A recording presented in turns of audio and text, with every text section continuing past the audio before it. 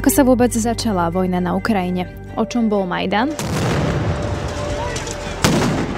Čo sa dialo potom, čo z Ukrajiny utiekol bývalý prezident? Tak si vlastne aj Janukovyč zbalil fidlátka, zlaté fidlátka. Toto vlastne využili Rusi. A ako obsadili neoznačení zelení mužíci Krym. Keď je niečo také neuchopiteľné, keď ťa povedzme presvieča Vladimír Putin, lebo to aj na začiatku hovoril, hej, že proste ich tam niet. A že to sú nejaký, tam niekto je, tak to sú nejakí, akože sú na dovolenke, alebo že proste to sú dobrovoľníci. A až po nejakom čase vysvetlo, keď už aj on rozdával medaile a neviem čo všetko, že to bola proste ako nejaká špeciálna operácia, veď na to on je akože expert. To je téma podcastu Nahlas z Ukrajiny, ktorý práve počúvate a ktorý pripravili Stanislava Harkotová a Denisa Hopková. V prvom rade ťa, Stanka, vítam, ahoj. Ahoj, ale možno by som mala povedať aj privít. Настало время мне сказать о том, что я намерен продолжить борьбу за будущее Украины. Asi je dôležité predtým vysvetliť pre niekoho, ak náhodou nepozná tie udalosti predtým, ako začala tá veľká invázia, že kto teda bol prezident Janukovyč, možno aj trošku politicky vysvetliť, ako sa dostal k moci. No, Janukovyč bol taká figura vlastne tej ukrajinskej politiky, ktorá vzýšla práve z toho územia na juhovýchode Ukrajiny, toho Donbasu, alebo teda konkrétne priamo z Donecka. On sa vlastne postavil myslím, že to bolo na konci 90. rokov do čela strany regiónov, za ktorou stáli vlastne tí mocní doneckí oligarchovia a postupne jej vplyv aj vďaka tomu, že tie juhovýchodné mestá sú na Ukrajine že dosť početné, tak samozrejme sa tej strane podarilo ako uspieť v tom politickom súboji a z Janukovyča sa teda stala nejaká relevantná politická postava. Asi taký zaujímavý moment toho celého vývoja pre Ukrajinu bola oranžová revolúcia v 2004 roku, keď práve Janukovyč zvádzal boj s Viktorom Juščenkom o post prezidenta Ukrajiny.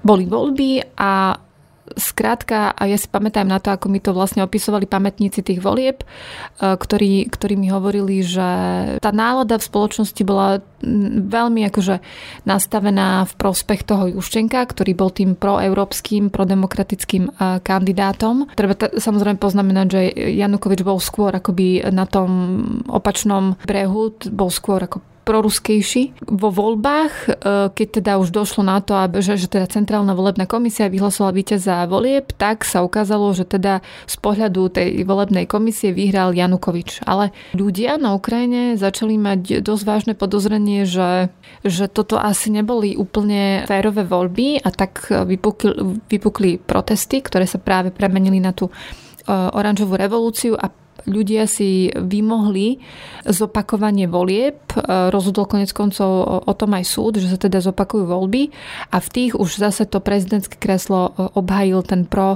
ukrajinský, proeurópsky Juščenko. Len došlo k tomu momentu, že samozrejme počase sa Juščenko a vlastne bola tam ešte vtedajšia premiérka Tymošenková, tak sa veľmi akože rozhádali, vznikali zo dňa na deň proste rôzne politické krízy a samozrejme toto znechutenie z politiky nakoniec znamenalo, že posilňoval práve Janukovyč a toho vlastne v roku 2010, myslím, Ukrajina nakoniec teda zvolila za prezidenta. A začalo sa také zvláštne obdobie, keď teda bol pri vláde človek, ktorý vyvolával niekedy aj tak, že úsmev na tvárach, pretože s ním sa spájali rôzne také akože aj niekedy aj komické príhody, ale teda... Môžeš povedať aj aké?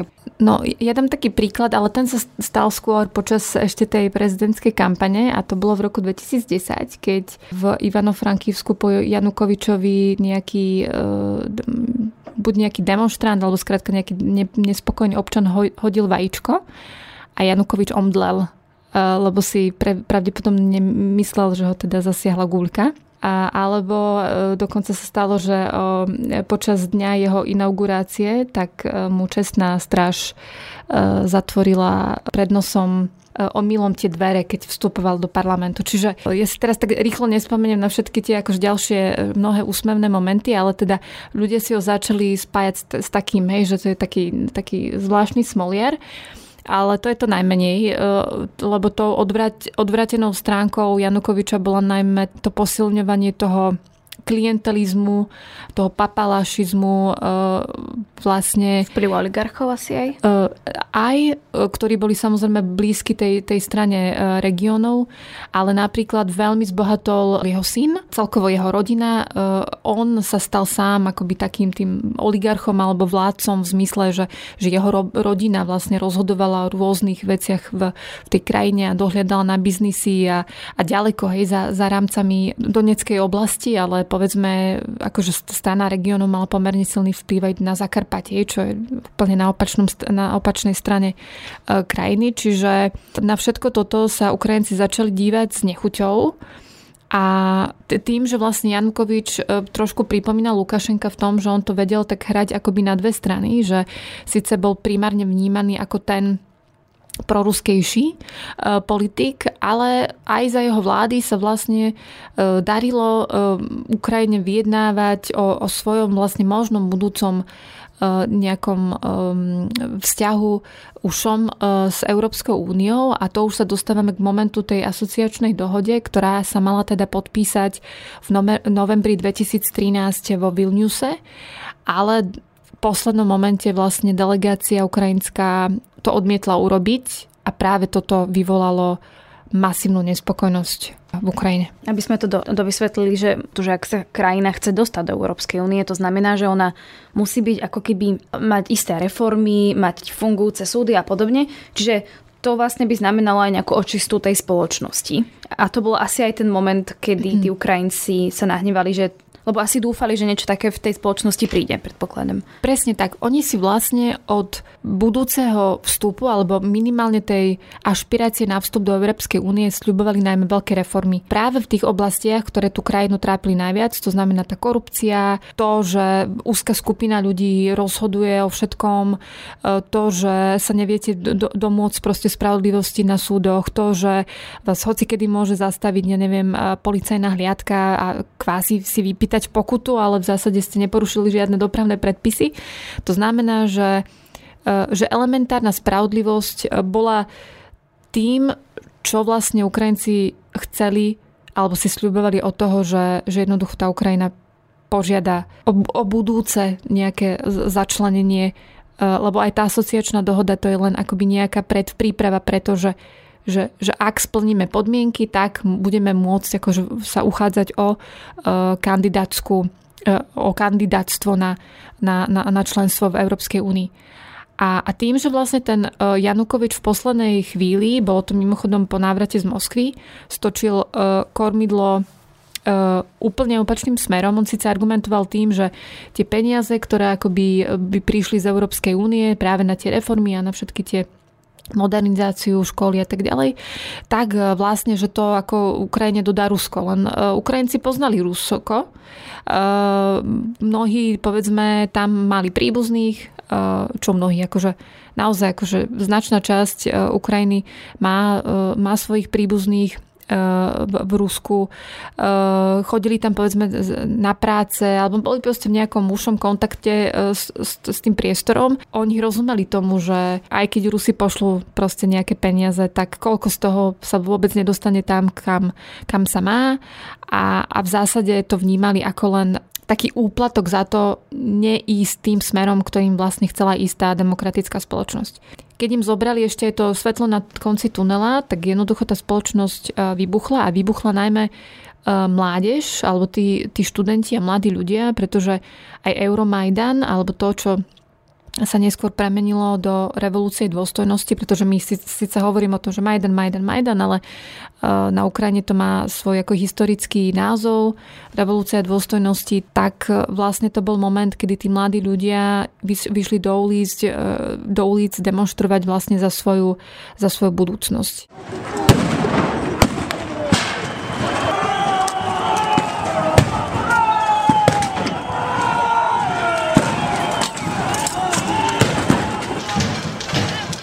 tým, že ten Janukovyčov režim bol taký, aký bol, a ja predpokladám, že mu niektoré z tých strategických akoby riešení, ktoré spravil, radili aj možno poradcovia z východu, tak sa rozhodol zasahovať silou a len v podmienkach Ukrajiny sa to ukázalo ako strategická chyba, pretože ja som to neraz počula v Ukrajine, že aký je rozdiel medzi Ukrajincami a Rusmi, že keď idú demonštrovať Rusi, tak vlastne prichádza OMON, alebo teda tie bezpečnostné zložky a rozháňajú demonštráciu a tí demonštranti sa rozútekajú.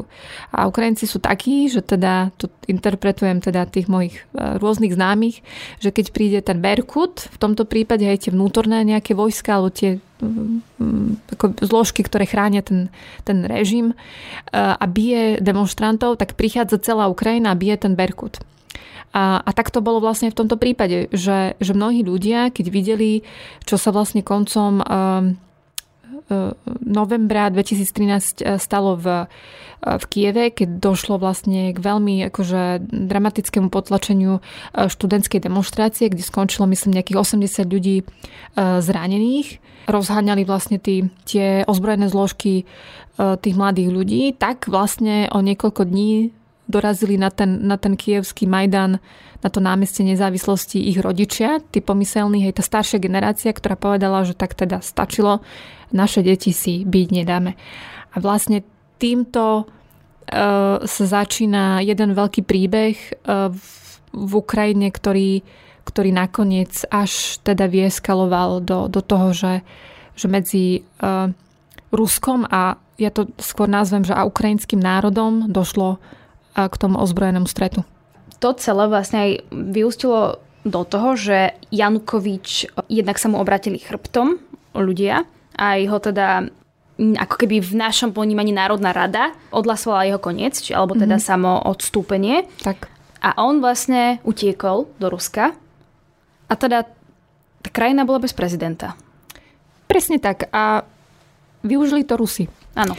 Ale teda presne tak sa to aj stalo, že skrátka po všetkých tých aj kadejakých drakonických zákonoch, ktoré Janukovyč poprijímal, niektoré boli aj také úsmevné, lebo ja si pamätám, ak si to teda dobre pamätám, že sa prijal dokonca nejaký ako príkaz, že nemôžeš mať oblečenú helmu alebo proste nejakú príľbu, hej, na tom námestí, tak si ľudia na seba dávali hrnce na hlavy a tak. Čiže oni sa vlastne vysmievali tej vláde a ukazovali, že už vás nerešpektujeme, že jednoducho už je čas, aby ste odišli a teraz ide len o to, že kto z koho, hej, na tom námestí. Ale teda práve potom, keď došlo k tým najpohnutejším dňom na Majdane, to boli tie kľúčové dni 18, 19 a najmä 20 február 2014, kedy teda zahynula viac ako 100 ľudí na tom Majdane, tak si vlastne aj Janukovyč zbalil fidlátka, zlaté fidlátka. Treba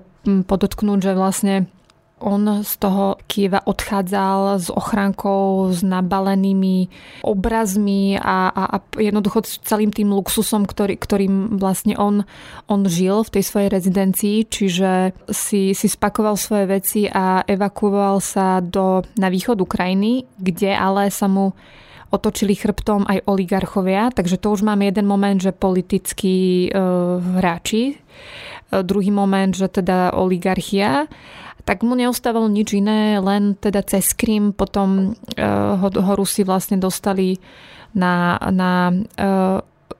už ruské územie, teda na tú pevninu, myslím, že do Rostovskej oblasti, ale teda keď hovorím o tom Kryme, tak to je presne ten moment, keď dochádza k streľbe na Majdane a Janukovyč sa už pomaličky, ale isto balí, tak práve v tom momente ruskí síce neoznačení vojaci, ale dnes je každému jasné, že čo tam teda tí Rusi vymýšľali v tom 2014 roku.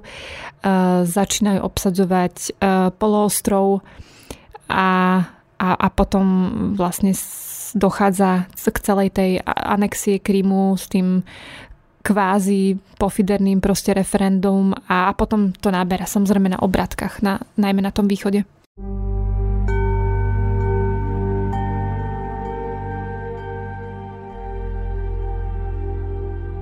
Niekto by možno teda premýšľal nad tým, keď si predstaví túto inváziu, aká je, že aj neúspešná. Takže ako to, že sa podarí anektovať Krym len tak? Ty už si to trošku spomenula. Skrátka, že sa Ukrajina ocitá bez v zásade vlády. Toto vlastne využili Rusi. Oni využili aj ten moment jednak tej veľkej spoločenskej traumy, že tá spoločnosť bola totálne ako sústredená na tie udalosti v Kyjeve. Na Majdane sa pochovávajú, alebo teda sa konala liturgia, tá smutočná za tých demonstrantov, a oni v zásade využili presne tento moment, kedy tak nebadane postupne začali obsadzovať Krym v zmysle tých vojenských posadok ukrajinských, ktoré tam mali. Treba povedať, že Rusi mali na Kryme vlastne základňu, ktorú si prenajímali od Ukrajiny. Janukovyč bol tým, ktorý im v roku 2010 predĺžil ten akoby prenájom a dovolil, aby Rusi sa v zásade ukotvili na tom Kryme práve akože v zmysle toho vojenského elementu.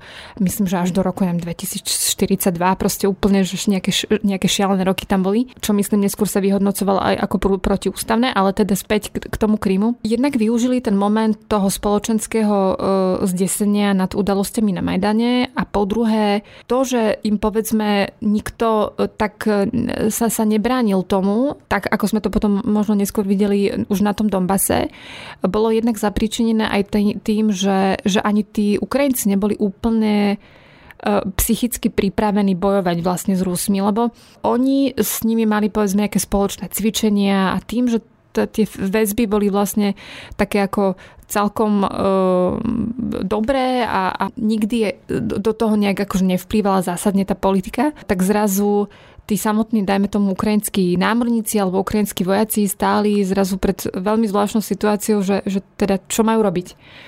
A podľa všetkého neprichádzali príkazy alebo rozkazy, že ako postupovať v prípade, že teda oni sú teraz niekde na tej svojej vojenskej časti alebo na tej svojej posádke a teraz za nimi prišli nejakí ozbrojení muži, ktorí je jasné, že sú proste z ruských ozbrojených síl a držia ich tam teda v tých kasárniach a ako sa správať. Čiže dochádzalo napríklad aj k tomu, že niektorí z tých veliteľov alebo nejakých predstaviteľov toho silového rezortu ukrajinského prechádzalo na stranu tých okupantov. Čiže veľkú rolu jednak zohral ten psychologický moment podľa mňa, a po druhé aj to, že na tom Kryme bola prítomná už akoby tá ruská sila, aj v zmysle toho, že tam bolo veľa prisťahovalcov, povedzme z Ruska a tak ďalej. Čiže aj si videla v zásade, že kto demonstroval proti tej okupácii, veľmi silnou demonstrovali veľmi logicky krymskí Tatári, tí mali proste ohromné demonštrácie, boli tam demonštrácie povedzme ukrajinských žien, ktoré vytvárali, ja si to teraz pamätám, bola taká reťaz, neviem koľko mala kilometrov, keď tie ženy stáli s vlajkami a rôznymi maľbami a heslami za Ukrajinu. Ale bol tam proste aj element, taký ten proruský alebo ruský, ktorý akoby prirodzene nejakým spôsobom staval k tejto otázke a v zásade ničím sa nelíšil od toho obyvateľstva v tej Ruskej federácie, ktoré potom vlastne tlieskalo Vladimirovi Putinovi za to, že kvázi napravil nejaké historické krivdy, aj keď samozrejme to je tiež akože komplikovanejšia otázka, že či bol teda Krym, ale skrátka z pohľadu medzinárodného práva bol ukrajinský. Áno, a potom toto vlastne celé čo? Nejak utvrdilo Putina v tom, že si to môže dovoliť? Lebo viem, že samozrejme sankcie prišli, reagovali mnohí na to, veď Európska únia a tak, ale teraz sa spätne tá kritika je často taká, že nezasiahlo sa v tom 2014. Keby sa bolo zasiahlo ráznejšie, tak možno by sme sa dnes nerozprávali o tom, že je invázia na celej Ukrajine. No presne tak. Ja si skôr myslím, že to bolo neporozumenie toho, že čo je to Rusko a aké zámery má Vladimír Putin. Ja sama si pamätám, že v 2014. pre mňa ako laika to bolo absolútne neprehľadné. To znamená, že ani tí bežní občania, kade tade, hej, po Európe, podľa mňa si nevedeli úplne na toto urobiť názor, aj keď samozrejme jeden jasný názor bol v tom, že Rusko postupuje protizákonne, že je to neakceptovateľné a že jednoducho otvára tú pomyselnú pandorínu skrinku v tom, že si skrátka berie časť cudzieho územia podľa ľubovôle a ešte s použitím vojenskej síly, aj keď samozrejme nie je takej intenzívnej, ale treba povedať, že aj na Kryme zomreli nejakí vojaci a plus sa prenasledovali vlastne aktivisti, ktorí výrazne protestovali proti okupácii. Diali sa tam rôzne takéto veci, ktoré ale sa podľa mňa že veľmi podcenili a ja si myslím, že začalo to tým aj svetovým lídrom podľa mňa akoby dochádzať postupne, až keď sa začala obsadzovať už aj východná Ukrajina, že sa tu deje niečo také veľmi hybridné, čo úplne je možno taká nejaká nová realita. Takže samozrejme, keď je niečo také neuchopiteľné, keď ťa povedzme presvieča Vladimír Putin, lebo to aj na začiatku hovoril, hej, že proste ich tam niet, a že to sú keď tam niekto je, tak to sú nejakí akože sú na dovolenke, alebo že proste to sú dobrovoľníci. A až po nejakom čase vysvetlo, keď už aj on rozdával medaile a neviem čo všetko, že to bola proste ako nejaká špeciálna operácia, veď na to on je akože expert. Tak si myslím, že teda už sme vlastne naskočili do rozbehnutého vlaku a už sa podľa mňa nedalo úplne ako razantne, teda stále sa dá, len ja mám pocit, že už keď boli stvorené všetky tie diplomatické misie a rokovania, formáty a tak ďalej, tak sa veľká váha preniesla práve na to, že skúsime zatlačiť na to Rusko na tom diplomatickom poli. Rusi očividne boli na koni, čiže nejak tie roky, čo sa snažili ten Západ tú situáciu vyriešiť skôr diplomaticky aj nejakými ekonomickými sankciami, tak podľa mňa podcenil najmä to, že Rusi majú proste s tou Ukrajinou nejaký svoj plán a nakoniec to teda vidíme teraz. To je 2014 rok a teraz ešte, ja si pomôžem tvojou knihou, ešte sme nezomreli, v ktorej sa vlastne tiež rozprávaš s jedným historikom o tom, že čo sa dialo, ako postupne teda prišlo k tomu, čo sledujeme dnes. No a tam vlastne hovorí, že možno sa mohol ten Vladimír Putin rozhodnúť pre tú veľkú vojnu na Ukrajine po neúspešnom rokovaní normandskej štvorky. A to vtedy, tam teda bol Emmanuel Macron, súčasný prezident, bývalá kancelárka Angela Merkelová, súčasný prezident Volodymyr Zelenský a ruský prezident Vladimír Putin. Áno, je to jeden z tých názorov, ktorý ja si myslím, že je relevantný, ktorý vlastne naznačuje, že Vladimír Putin si v zásade počkal na nového ukrajinského prezidenta a myslel si pravdepodobne, že ten Zelenský bude taký tvárnejší, alebo možno ľahko manipulovateľnejší, alebo že sa s ním bude ľahšie dať dohodnúť, než s Porošenkom. No len teda ako si sa ukázalo, že to tak nebude. A ja som počula aj taký názor, išlo o to skôr o takú akože psychologickú analýzu toho, že ako je vôbec možné, že sa ten Putin ako dostavil na to rokovanie, lebo že on v zásade je človekom, ktorý príde na hotové, keď to tak mám povedať, že on pravdepodobne naozaj od tohto stretnutia čakal, že dôjde k nejakej pomyselnej kapitulácii Ukrajiny a že keď teda už sa má stretnúť s ukrajinským prezidentom, tak to bude proste za nejakých podmienok, ktorá bude veľmi ako vyhovovať Rusom a on potom príde domov ako ten, ktorý teda to celé nejakým spôsobom vyriešil.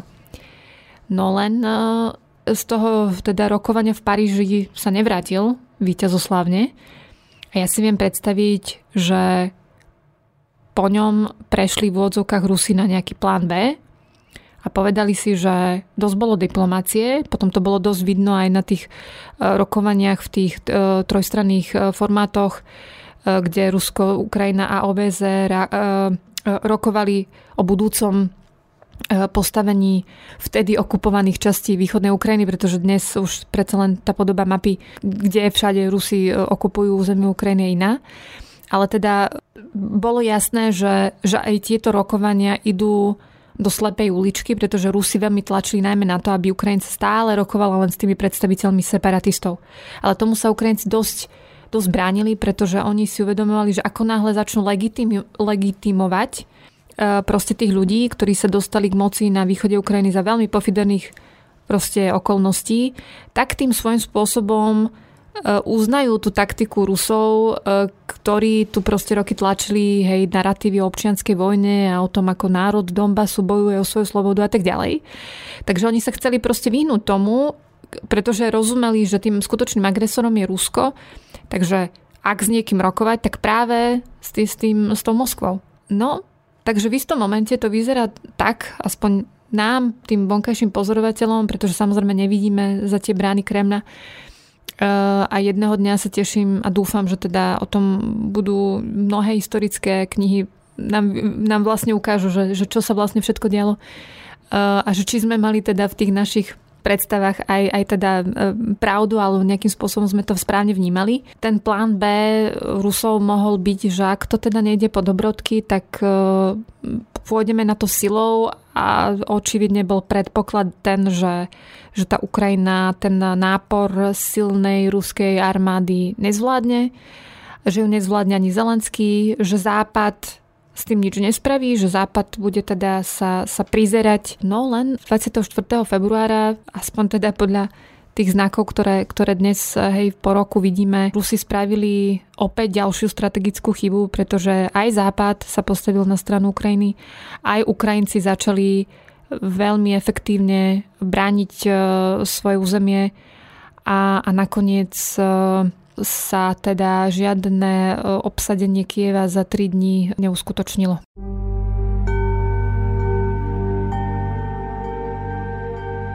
Na budúce sa teda budeme rozprávať o ukrajinskom prezidentovi Volodymyrovi Zelenskom. Stále je to taká otázka, že či pripravil tých Ukrajincov na budúcu kampaň, alebo to bola čisto náhoda, že sa vytvoril vlastne populárny seriál, kde Zelenský hrá učiteľa, ktorý sa zrazu stane vďaka svojim študentom ukrajinským prezidentom a bojuje presne so všetkými tými neduchmi, ktoré v Ukrajine panovali a volal sa teda Sluha ľudu, ako neskôr aj jeho vlastne strana. Ale dotkneme sa aj toho, že aj on robil chyby. On sa zapísal do histórie aj iným výrokom, že teda, no možno, že tá vojna by aj skončila, keď teda prestaneme strieľať. A dnes s odstupom času ten výrok vyzerá dosť nešťastne, keď si teda predstavíme, že ak by Ukrajina prestala strieľať, tak asi dnes to vyzerá v tej krajine trošku inač. Počúvali ste podcast Nahlas z Ukrajiny so Stankou Harkotovou. A ja ďakujem. A Denisou Hopkovou.